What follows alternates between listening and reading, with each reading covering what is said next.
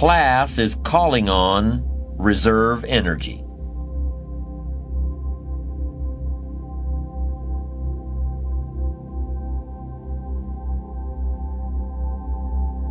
Class is the ability to overcome any number of challenges during a race.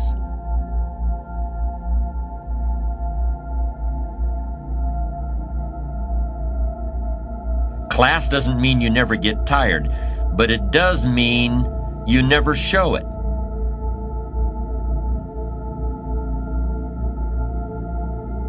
Class doesn't mean you're not tempted to quit sometimes, but it does mean you never actually do. And in the final yards of a race, class makes the difference. This is an extremely important element of strong character. I also suspect that in recent years we've overlooked the importance of perseverance to some extent, because we believe so strongly in talent as the true determinant of success.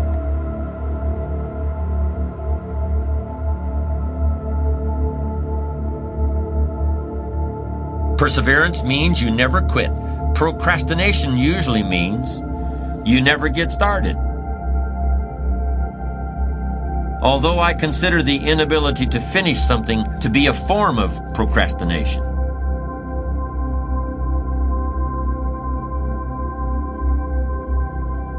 I'm a perfectionist. Everything has to be just right before I can get down to work. No distractions, not too much noise, no telephone calls interrupting me. And of course I have to be feeling well physically too. I can't work when I have a headache. The other end of procrastination, being unable to finish, also has a perfectionist explanation. I'm just never satisfied. I'm my own harshest critic. If all the I's aren't dotted and all the T's aren't crossed, I just can't consider that I'm done. That's just the way I am, and I'll probably never change. Do you see what's going on here? A fault is being turned into a virtue. The perfectionist is saying that his standards are just too high for this world. This fault into virtue syndrome is a common defense when people are called upon to discuss their weaknesses. But in the end, it's just a very pious kind of excuse-making. The basis of procrastination could be fear of failure. That's what extreme perfectionism really is once you take a hard look at it. What's the difference whether you're afraid of being less than perfect or afraid of anything else? You're still paralyzed by fear.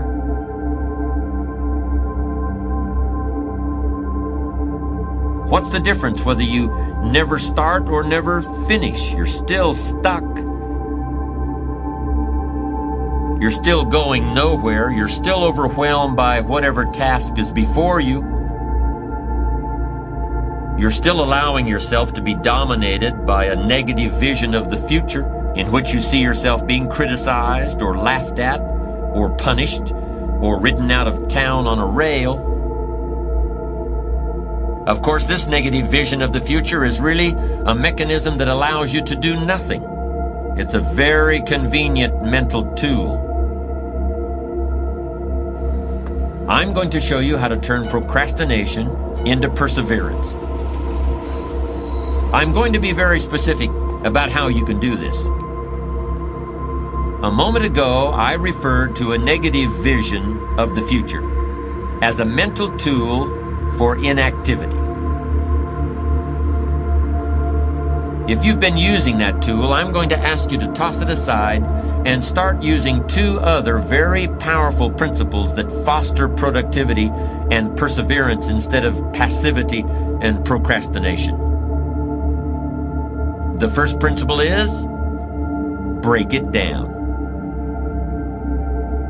No matter what you're trying to accomplish, whether it's writing a book or climbing a mountain or painting a house, the key to achievement is your ability to break down the task into manageable pieces and knock them off one at a time. Focus on accomplishing what's right in front of you at this moment and ignore what's off in the distance someplace.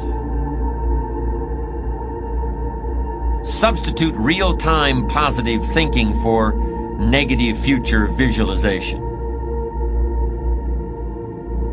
That's the first all-important technique for bringing an end to procrastination. Suppose I were to ask you if you could write a 400-page novel. If you're like most people, that would be an impossible task. Yes, somebody must have written the book that you see in your mind's eye, but that person surely wasn't you. But suppose I ask you a different question. Suppose I ask if you can write a page and a quarter a day for 1 year. Do you think you could do it? Now the task is starting to seem more manageable.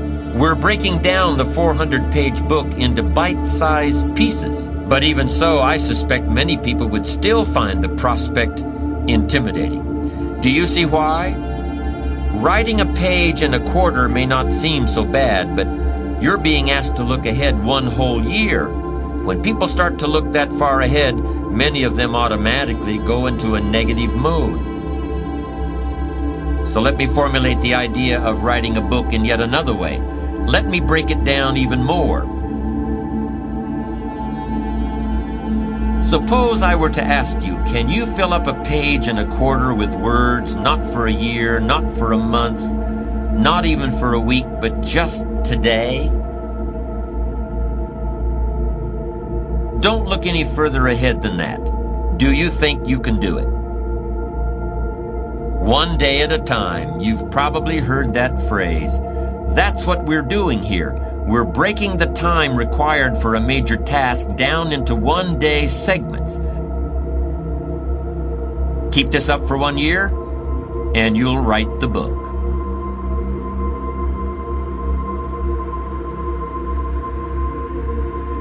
Discipline yourself to look neither forward nor backward, and you can accomplish things you never thought you could possibly do. Then all you have to do is persevere.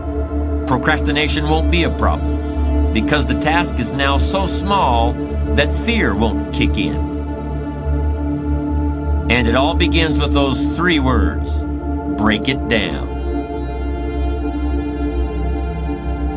My second technique for defeating procrastination is also only 3 words long. The 3 words are: write it down.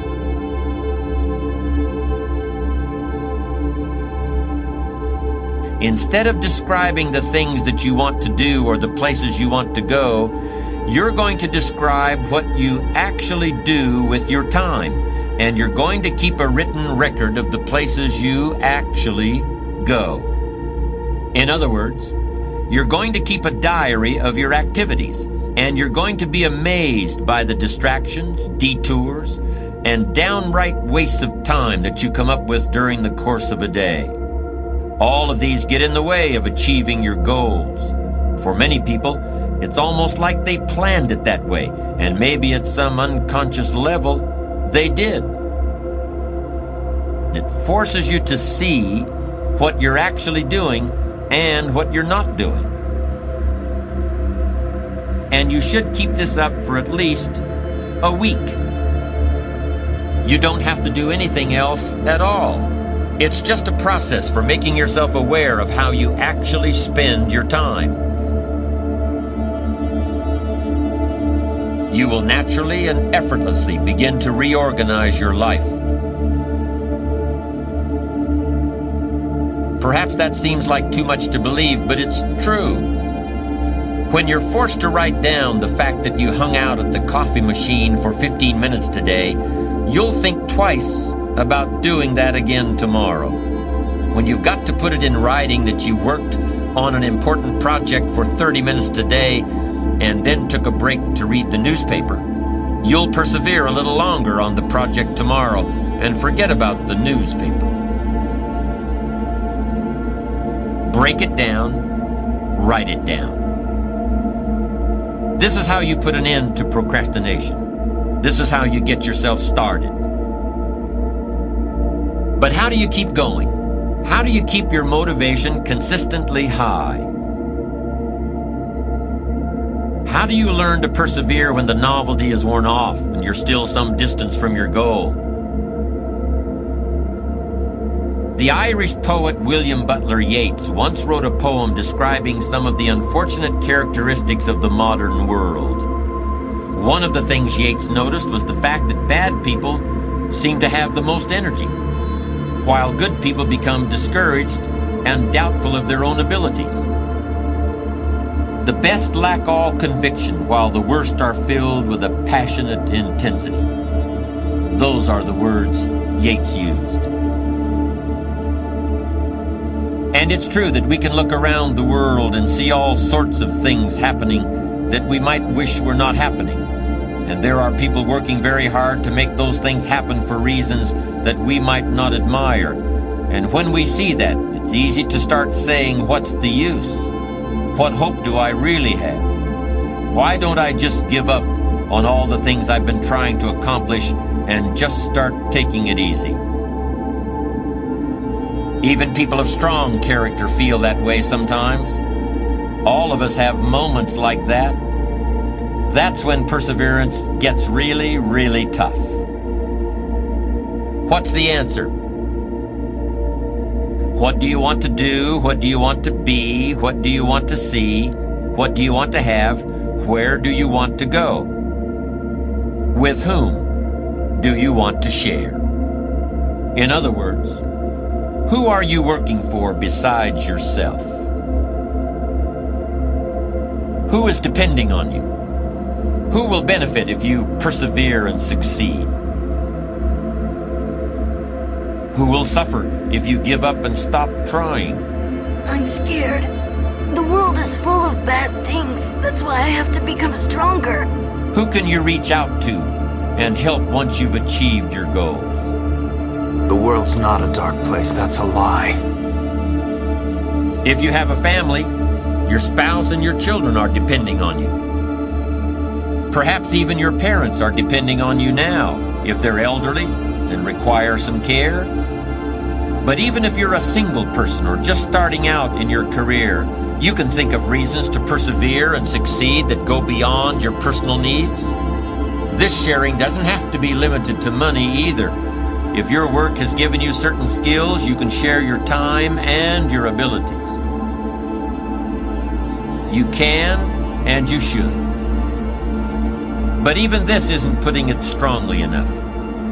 It isn't just that you'll do better if you feel you're working for others in addition to yourself. You absolutely must find reasons outside yourself to persevere if you want to keep going when the going gets tough. Hemingway wrote, "A man alone hasn't got a chance." And that doesn't mean only that you need people to help you in life. It means also that you need people you can help. You need people who can become the real reasons for perseverance above and beyond your material possessions or your financial success. What's in it for me can only take you so far. What's in it for somebody besides me can take you as far as you need to go.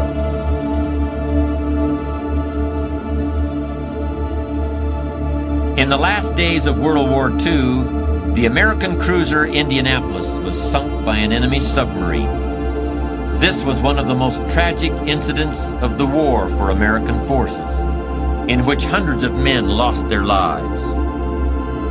Many who made it through the initial attack had to spend days and nights in the water before rescuers arrived. The experience of trying to stay alive in the water was so overwhelming that many people simply gave up. In fact, the survivors reported later that virtually everyone wanted to give up at one time or another. But whenever someone wanted to quit trying, the others would talk to him about the people back home who needed him, who were depending on him to survive. And if there was no one who was depending on him right then, they would talk about people in the future who would someday be needing him. people he hadn't met yet, people who hadn't even been born yet. This motivation beyond the self was the only motivation that was strong enough.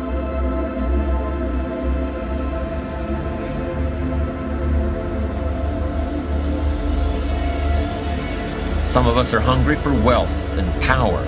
Some of us are hungry for truth. Some people want everyone to love them.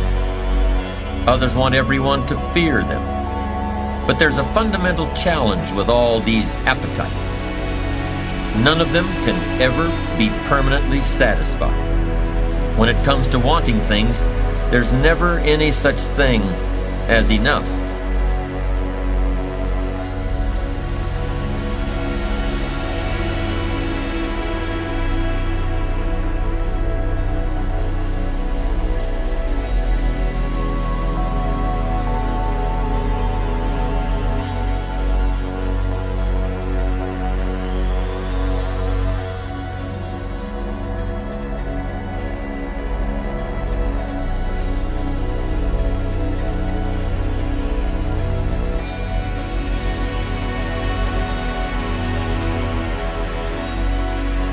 You get a new car, but in a couple of years it's an old car. You get a new computer. It does everything real fast, certainly faster than the one your neighbor's got. But then a year goes by and now your neighbor gets a computer that's even faster than yours. Where does it all end? There's really only one kind of person who's actually comfortable with the impossibility of satisfying his appetites. This is the person who wants that mysterious commodity called wisdom, whatever that is, and wants it more than all the cars and computers in the world. Wisdom, like the learning capacity of the human brain, is infinite. There will always be more to know, and there will always be plenty of room in your brain for everything you learn. Life is a paradise, really, if you're a person who genuinely wants wisdom.